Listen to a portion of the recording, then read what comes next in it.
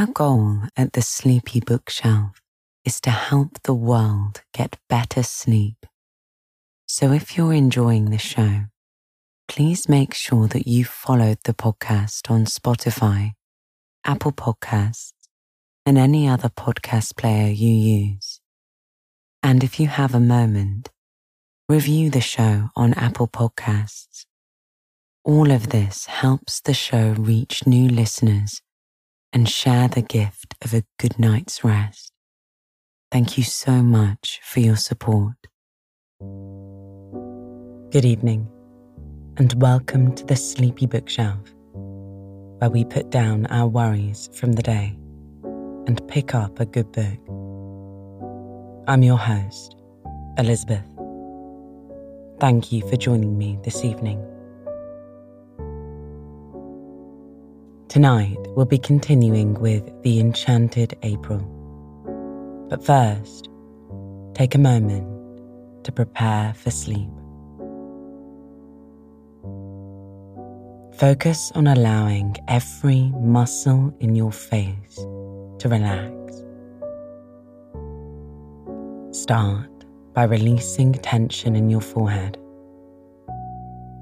Let your eyebrows feel like they're sliding down the sides of your face. Let your lips relax and part naturally. Let your tongue fall from the roof of your mouth. And finally, release any tension in your jaw. Drop your shoulders, releasing any tension in your neck, and let your arms rest beside you. Breathe in through your nose and exhale completely, relaxing your chest. Think about letting your legs, your thighs and your calves sink downward.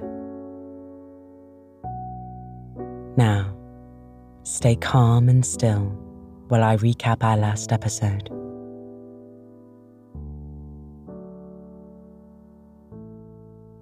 Last time, Mrs. Arbuthnot and Mrs. Wilkins decided it would do no harm to send an inquiry about the castle. Mrs. Arbuthnot found herself preoccupied with the prospect of Italy all day. Her main concern was spending all her savings on herself instead of the poor. She always gave them a considerable donation in order to attempt to cleanse the money of its origin. Mrs. Arbuthnot hated that her husband's income came from writing sordid biographies about famous royal mistresses, and they had grown apart because of it. Mr. Briggs was the owner of the castle, and he replied to their letter confirming the rent would be £60 for the month and that he would like references. While this was much more than they expected, Mrs. Wilkins decided they could advertise in the paper for 2 companions to split the rent in half. Meanwhile, so as not to have to tell more people about their plan, Mrs. Arbuthnot took the full £60 up front to the address on the letter directly. Mr. Briggs was so taken with her that he waived the need for references on the spot. Only 2 women responded to their ad. One was a young aristocrat named Lady Caroline Dester, eager to get away from all her family and friends for a while. The other was an elderly widow, Mrs. Fisher, who had amazing tales of all the famous Victorian writers, her father having been a well-known critic. And that is where we pick up tonight. The plan to go to Italy set in motion. So just lie back and relax as I turn to the next pages of The Enchanted April.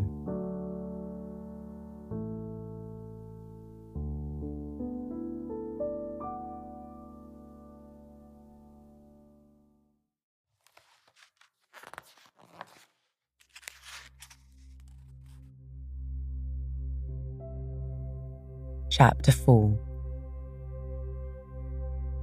It had been arranged that Mrs. Arbuthnot and Mrs. Wilkins, travelling together, should arrive at San Salvatore on the evening of March 31st.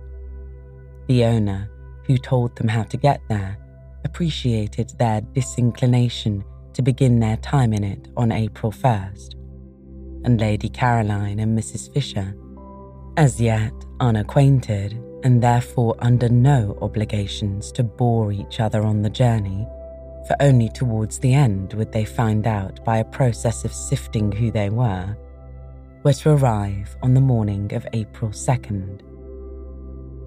In this way, everything would be got nicely ready for the two who seemed, in spite of the equality of the sharing, yet to have something about them of guests. There were disagreeable incidents towards the end of March, when Mrs. Wilkins, her heart in her mouth and her face a mixture of guilt, terror, and determination, told her husband that she had been invited to Italy, and he declined to believe it. Of course he declined to believe it. Nobody had ever invited his wife to Italy before. There was no precedent. He required proofs. The only proof was Mrs. Arbuthnot, and Mrs. Wilkins had produced her. But after what entreaties, what passionate persuading!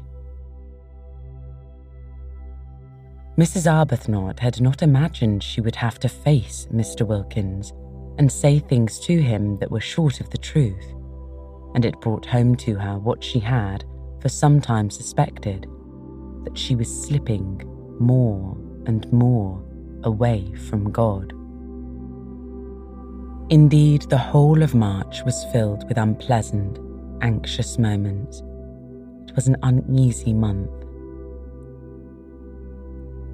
Mrs. Arbuthnot's conscience, made supersensitive by years of pampering, could not reconcile what she was doing with its own high standard of what was right. It gave her little peace. It nudged at her prayers. It punctured her entreaties for divine guidance with disconcerting questions, such as, "Are you not a hypocrite?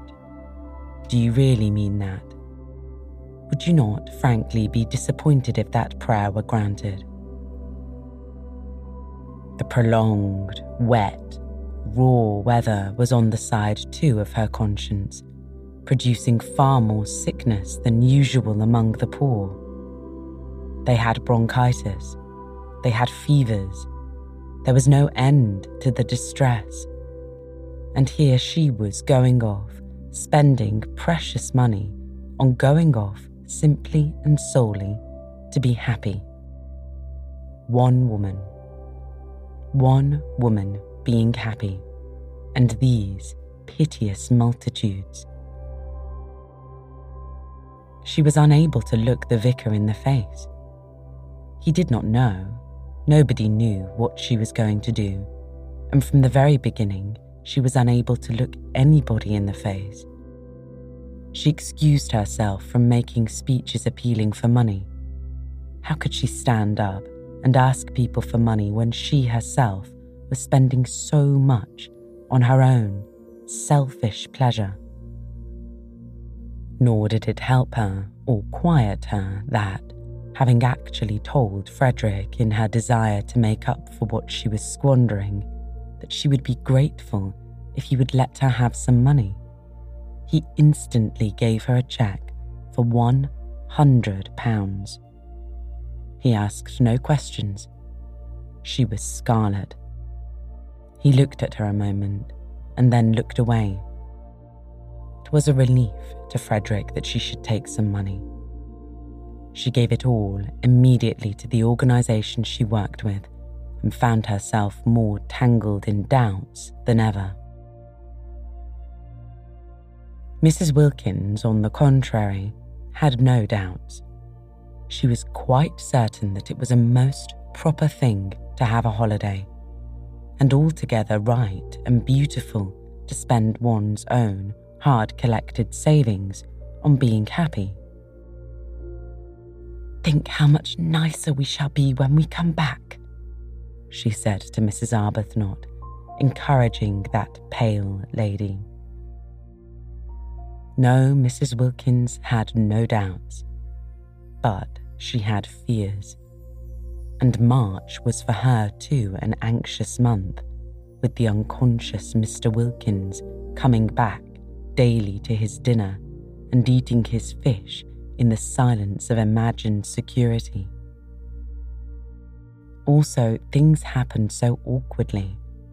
It really is astonishing how awkwardly they happen. Mrs. Wilkins, who was very careful all this month to give Mellersh only the food he liked, buying it and hovering over its cooking with a zeal more than common, succeeded so well that Mellersh was pleased, definitely pleased. So much pleased that he began to think he might, after all, have married the right wife, instead of, as he frequently suspected, the wrong one. The result was that on the third Sunday in the month, Mrs. Wilkins had made up her trembling mind that on the fourth Sunday, there being 5 that March, and it being on the 5th of them that she and Mrs. Arbuthnot were to start, she would tell Mellersh of her invitation. On the third Sunday then, after a very well-cooked lunch, in which the Yorkshire pudding had melted in his mouth, and the apricot tart had been so perfect that he ate it all, Mellersh, smoking his cigar by the brightly burning fire, while hail gusts banged on the window, said, "I'm thinking of taking you to Italy for Easter," and paused for her astounded and grateful ecstasy. None came. The silence in the room, except for the hail hitting the windows and the gay roar of the fire, was complete. Mrs. Wilkins could not speak. She was dumbfounded. The next Sunday was the day she had meant to break her news to him, and she had not yet even prepared the form of words in which she would break it. Mr. Wilkins, who had not been abroad since before the war, and was noticing with increasing disgust as week followed week of wind and rain the peculiar persistent vileness of the weather, and slowly conceived a desire to get away from England for Easter.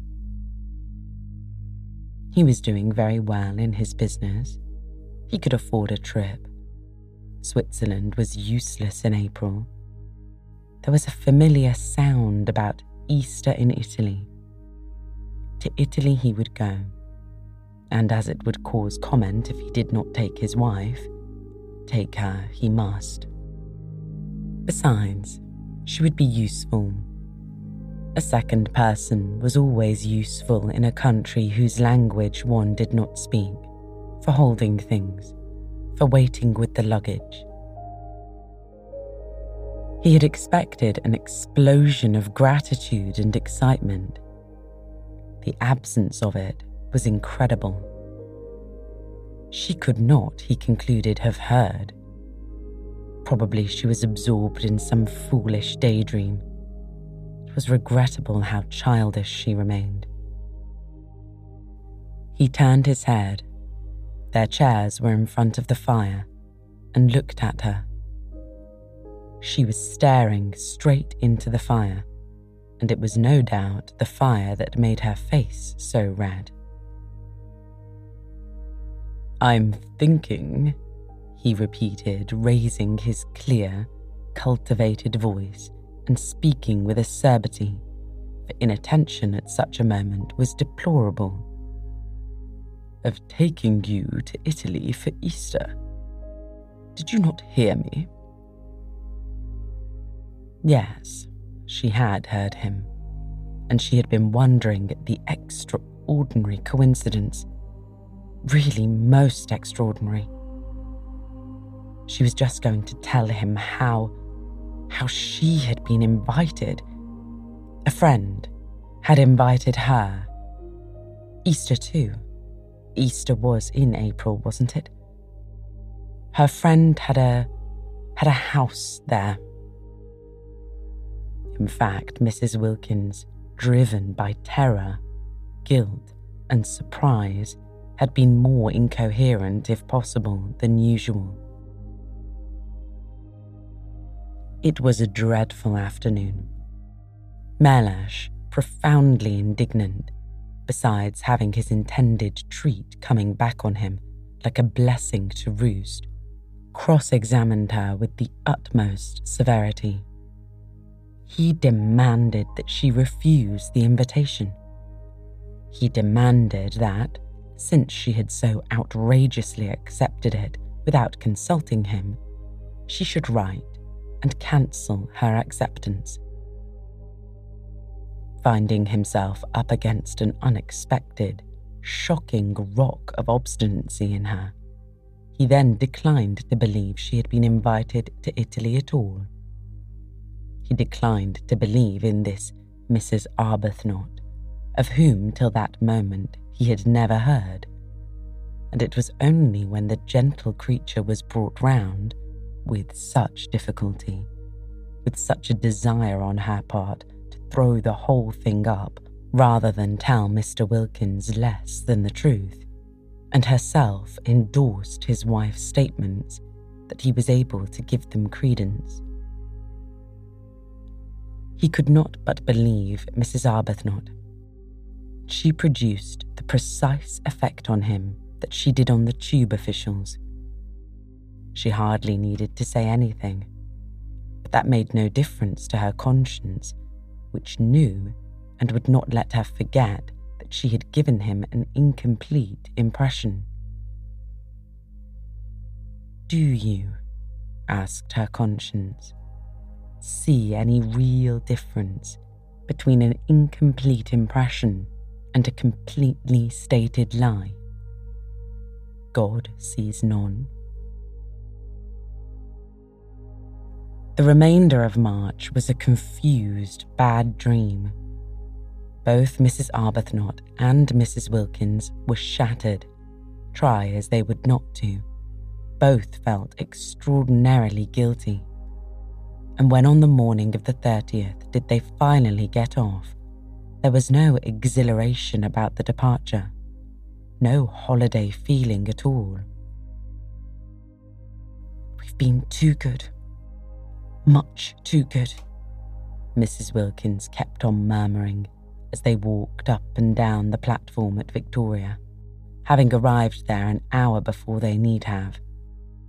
"And that is why we feel as though we're doing wrong. We're browbeaten. We're not any longer real human beings. Real human beings aren't ever as good as we've been." She clenched her thin hands.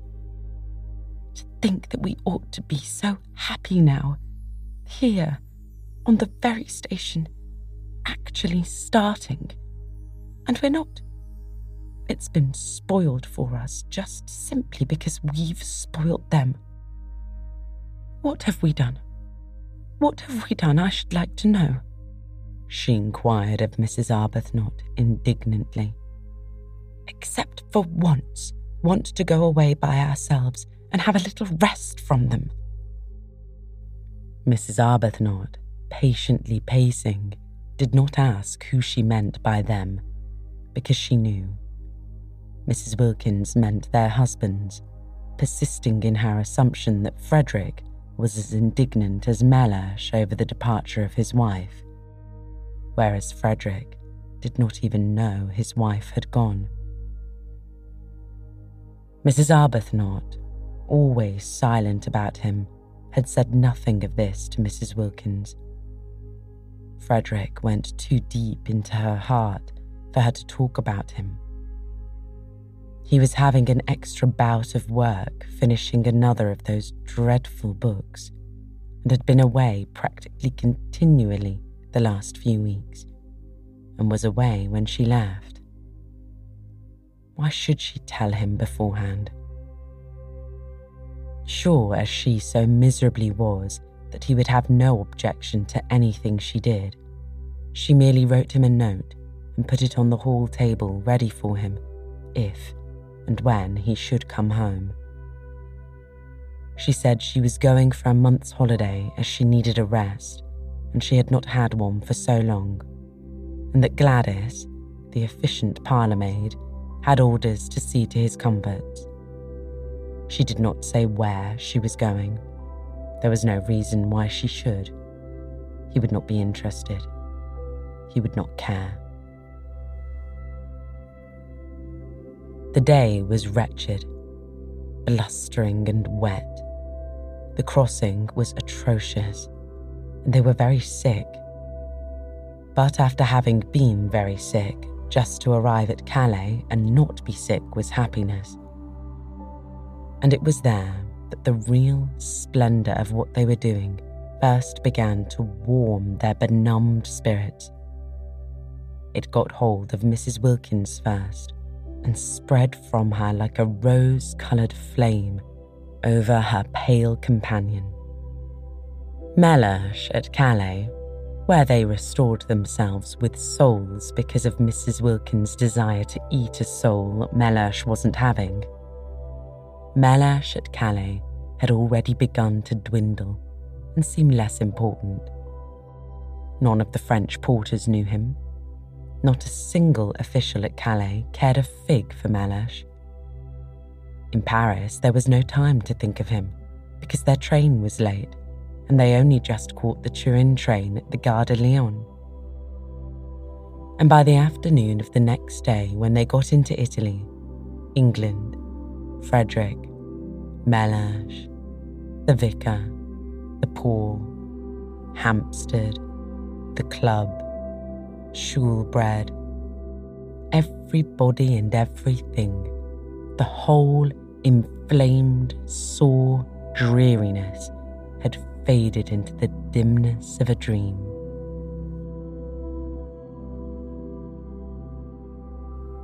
Chapter 5. It was cloudy in Italy, which surprised them.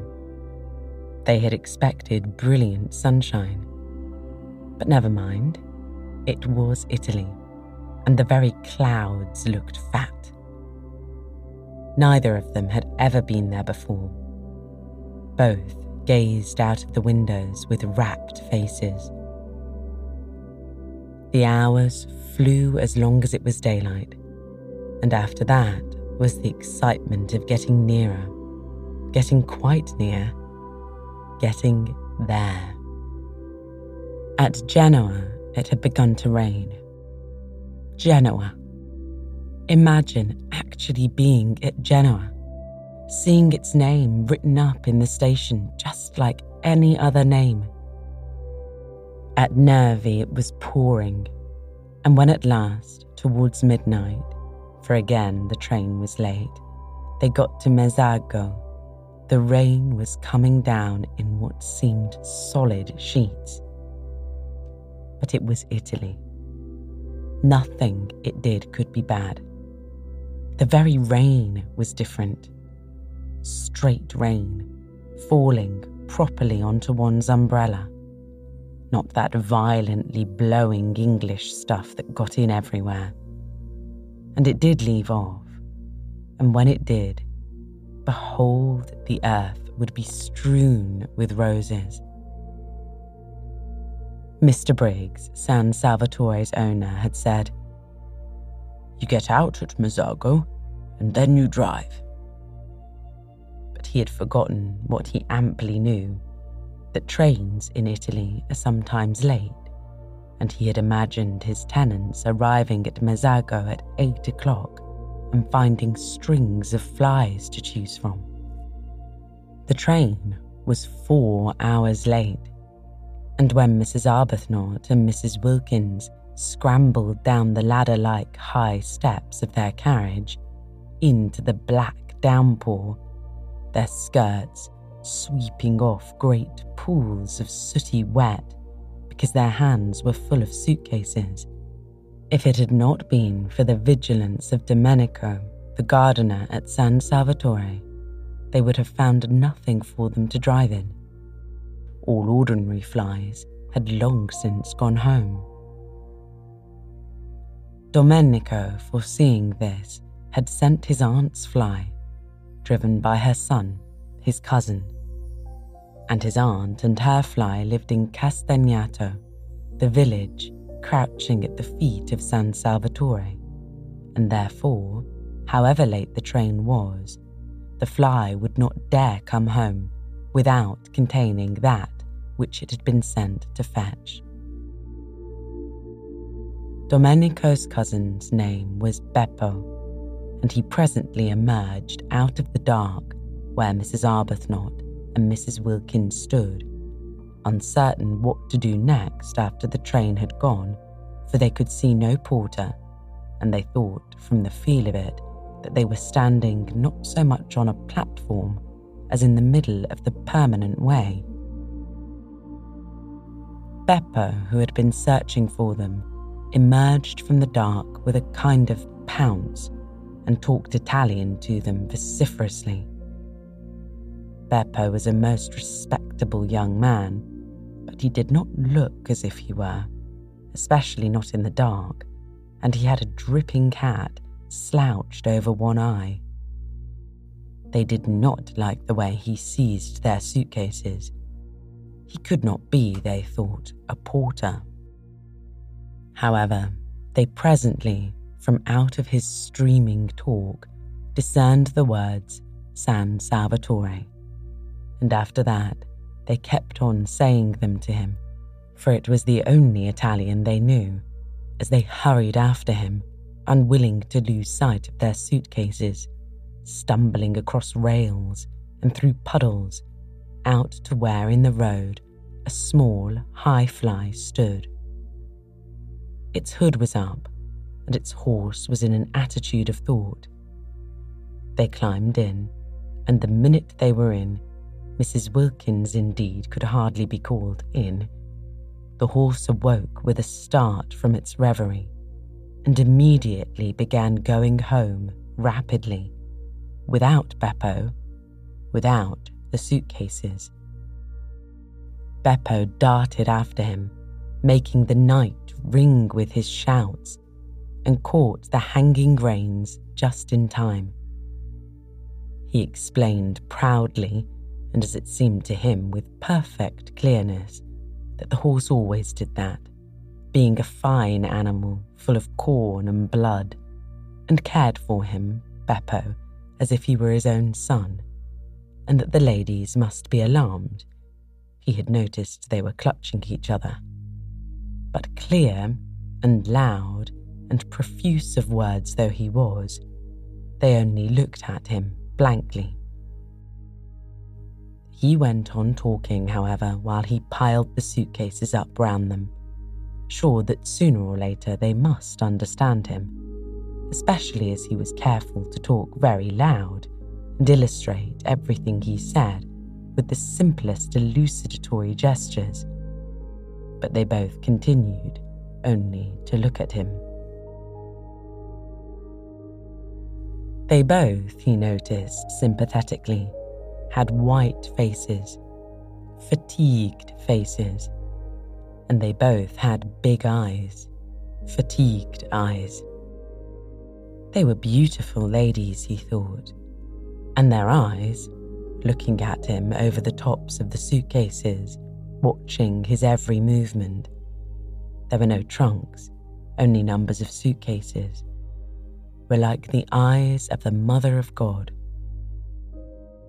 The only thing the ladies said, and they repeated it at regular intervals, even after they had started, gently prodding him as he sat on his box to call his attention to it, was, "San Salvatore?" And each time he answered vociferously, encouragingly, "Si, San Salvatore." "We don't know, of course, if he's taking us there," said Mrs. Arbuthnot at last in a low voice. after they had been driving, as it seemed to them, a long while, and he had got off the paving stones of the sleep-shrouded town and were on a winding road with what they could just see was a low wall on their left, beyond which was a great, black emptiness and the sound of the sea. On their right was something close and steep and high and black. Rocks, they whispered to each other. Huge rocks. "No, we don't know," agreed Mrs. Wilkins, a slight coldness passing down her spine. They felt very uncomfortable. It was so late. It was so dark. The road was so lonely. Suppose a wheel came off. Suppose they met fascisti, or the opposite of fascisti. How sorry they were now they had not slept at Genoa and come on the next morning in daylight. "But that would have been the 1st of April, said Mrs. Wilkins in a low voice. "It is that now," said Mrs. Arbuthnot beneath her breath. "So it is," murmured Mrs. Wilkins. They were silent. Beppo turned around on his box, a disquieting habit already noticed, for surely his horse ought to be carefully watched, and again addressed them with what he was convinced was lucidity. No patois, and the clearest explanatory movements. How much they wished their mothers had made them learn Italian when they were little. If only now they could have said, "Please sit round the right way and look after the horse." They did not even know what horse was in Italian. It was contemptible to be so ignorant. In their anxiety, for the road twisted round great, jutting rocks, and on their left was only the low wall to keep them out of the sea should anything happen, they too began to gesticulate, waving their hands at Beppo, pointing ahead. They wanted him to turn round again and face his horse, that was all. He thought they wanted him to drive faster, and there followed a terrifying 10 minutes, during which, as he supposed, he was gratifying them. He was proud of his horse, and it could go very fast. He rose in his seat, the whip cracked, the horse rushed forward, the rocks leaped towards them, the little fly swayed, the suitcases heaved. Mrs. Arbuthnot and Mrs. Wilkins clung. In this way they continued, swaying, heaving, clattering, clinging, till at a point near Castagneto there was a rise in the road, and on reaching the foot of the rise, the horse, who knew every inch of the way, stopped suddenly, throwing everything in the fly into a heap, and then proceeding up at the slowest of walks. Beppo twisted himself round to receive their admiration, laughing with pride in his horse. There was no answering laugh from the beautiful ladies. Their eyes, fixed on him, seemed bigger than ever, and their faces against the black of the night showed milky. But here at least, once they were up the slope, were the houses. The rocks left off, and there were houses. The low wall left off, and there were houses. The sea shrunk away, and the sound of it ceased, and the loneliness of the road was finished. No lights anywhere, of course, nobody to see them pass, and yet Beppo, when the houses began, after looking over his shoulder and shouting "Castagneto" at the ladies, once more stood up and cracked his whip, and once more made his horse dash forward. "We shall be there in a minute," Mrs. Arbuthnot said to herself, holding on. "We shall soon stop now," Mrs. Wilkins said to herself, holding on. They said nothing aloud, because nothing would have been heard above the whip cracking and the wheel clattering and the boisterous, inciting noises Beppo was making at his horse. Anxiously, they strained their eyes for any sight of the beginning of San Salvatore. They had supposed and hoped that after a reasonable amount of village, a medieval archway would loom up upon them, and through it they would drive into a garden and draw up at an open, welcoming door with light streaming from it, and those servants standing in it who, according to the advertisement, remained. Instead, the fly suddenly stopped. Peering out, they could see that they were still in the village street, with small, dark houses each side, and Beppo, throwing the reins over the horse's back as if completely confident at this time that he would not go any farther, got down off his box. At the same moment, springing as it seemed out of nothing, a man and several half-grown boys appeared on each side of the fly and began dragging out the suitcases. "No, no, San Salvatore! San Salvatore!" exclaimed Mrs. Wilkins, trying to hold on to what suitcases she could. "Si, San Salvatore," they all shouted, pulling. "This can't be San Salvatore," said Mrs. Wilkins, turning to Mrs. Arbuthnot, who sat quite still, watching her suitcases being taken from her with the same patience she applied to lesser evils. She knew she could do nothing if these men were wicked men determined to have her suitcases. "I don't think it can be," she admitted, and could not refrain from a moment's wonder at the ways of God. Had she really been brought here? She and poor Mrs. Wilkins, after so much trouble in arranging it, so much difficulty and worry along such devious paths of prevarication and deceit, only to be... She checked her thoughts and gently said to Mrs. Wilkins, while the ragged youths disappeared with the suitcases into the night, and the man with the lantern helped Beppo pull the rug off her, that they were both in God's hands. And for the first time on hearing this, Mrs. Wilkins was afraid.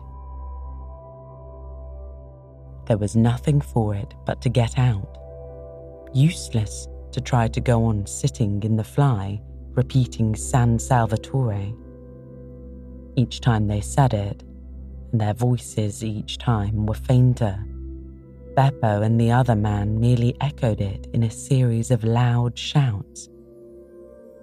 If only they had learned Italian when they were little. If only they could have said, "We wish to be driven to the door." But they did not even know what door was in Italian. Such ignorance was not only contemptible, it was, they now saw, definitely dangerous. Useless, however, to lament it now. Useless to put off whatever it was that was going to happen to them by trying to go on sitting in the fly. They therefore got out. The two men opened their umbrellas for them and handed them to them.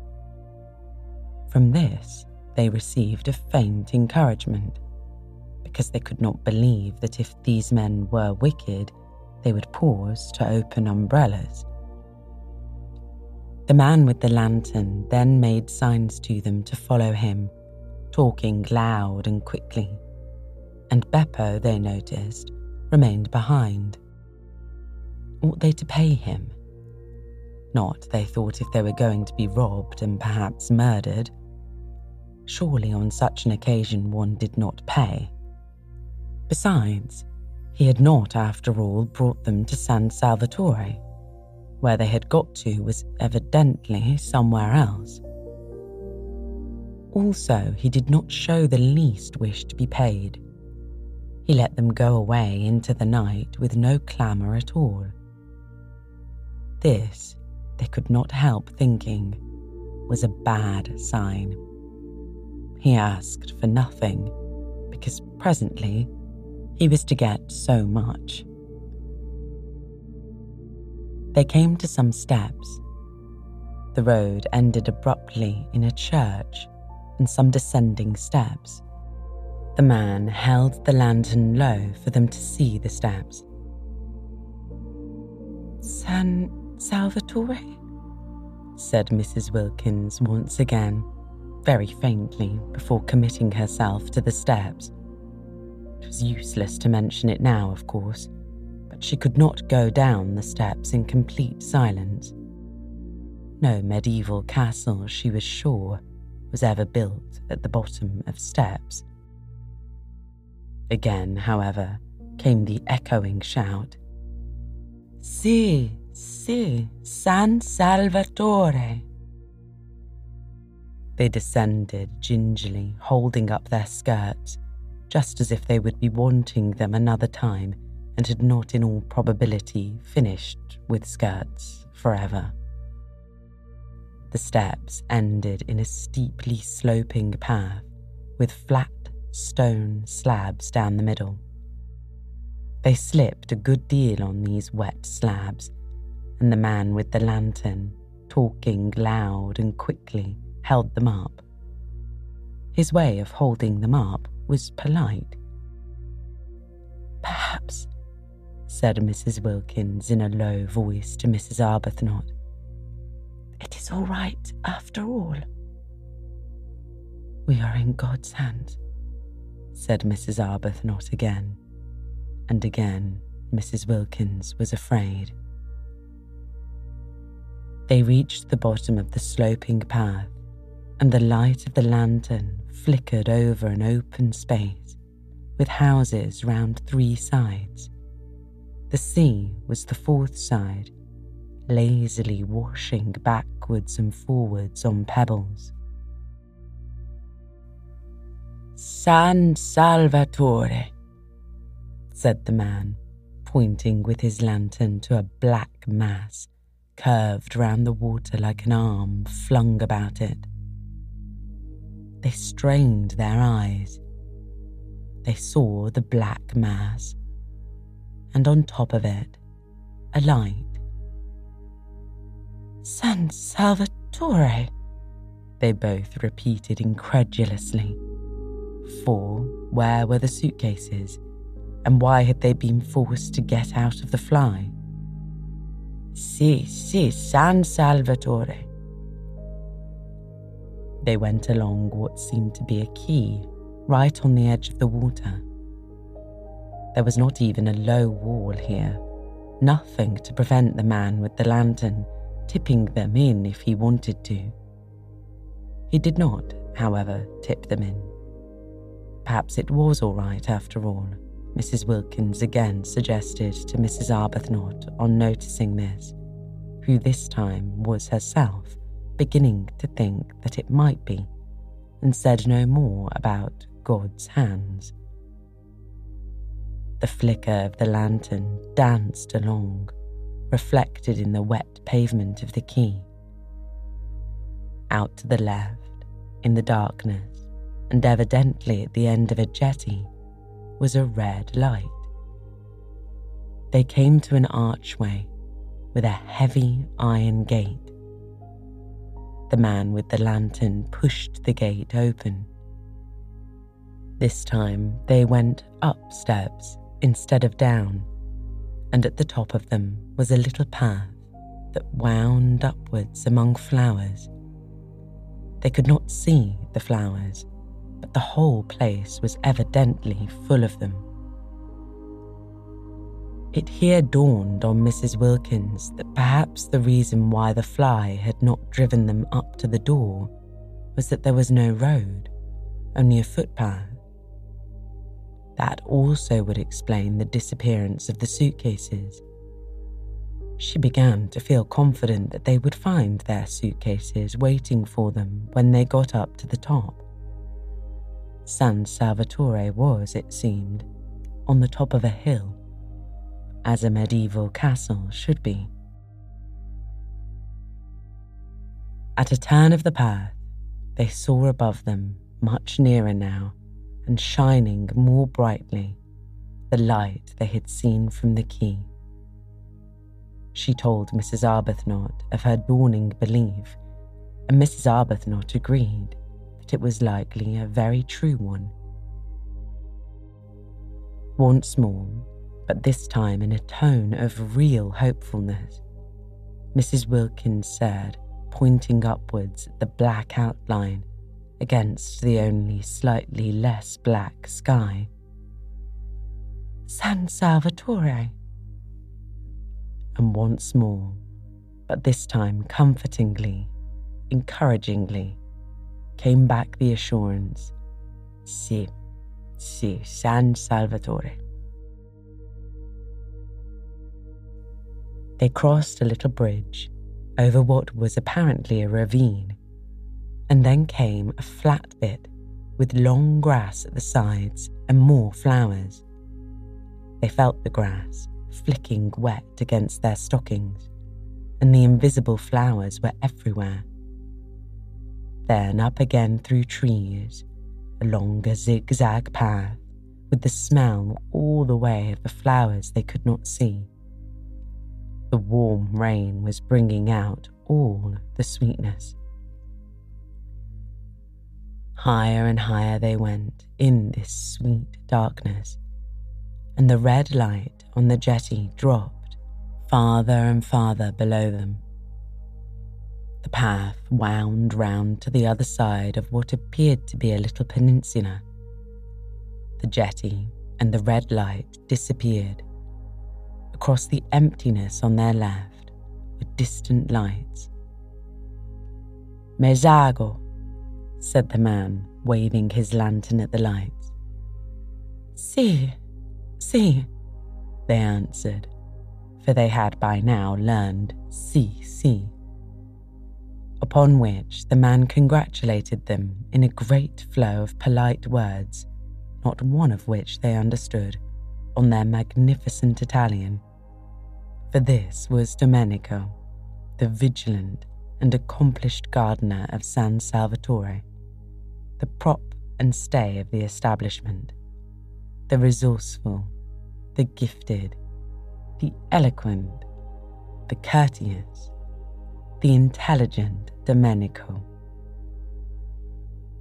Only they didn't know that yet, and he did in the dark, even sometimes in the light, look, with his knife-sharp features and swift panther movements, very like somebody wicked.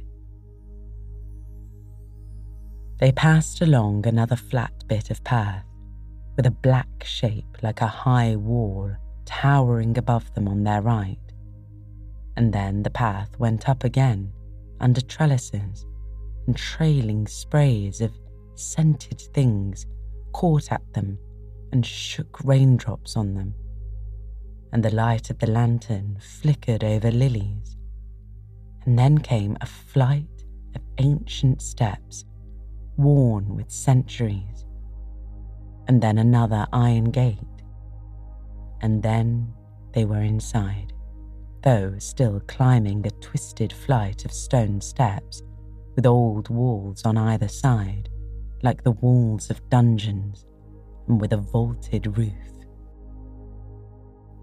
At the top was a wrought iron door, and through it shone a flood of electric light. "Ecco," said Domenico, lithely running up the last few steps ahead and pushing the door open. And they were there, arrived, and it was San Salvatore, and their suitcases were waiting for them, and they had not been murdered. They looked at each other's faces white and blinking eyes very solemnly. It was a wonderful moment. Here they were in their medieval castle at last. Their feet touched its stones. Mrs. Wilkins put her arm around Mrs. Arbuthnot's neck and kissed her. "The first thing to happen in this house," she said softly, solemnly, "shall be a kiss." "Oh, dear Lottie," said Mrs. Arbuthnot. "Dear Rose," said Mrs. Wilkins, her eyes brimming with gladness. Domenico was delighted. He liked to see beautiful ladies kiss. He made them a most appreciative speech of welcome, and they stood arm in arm, holding each other up, for they were very tired, blinking smilingly at him, and not understanding a word.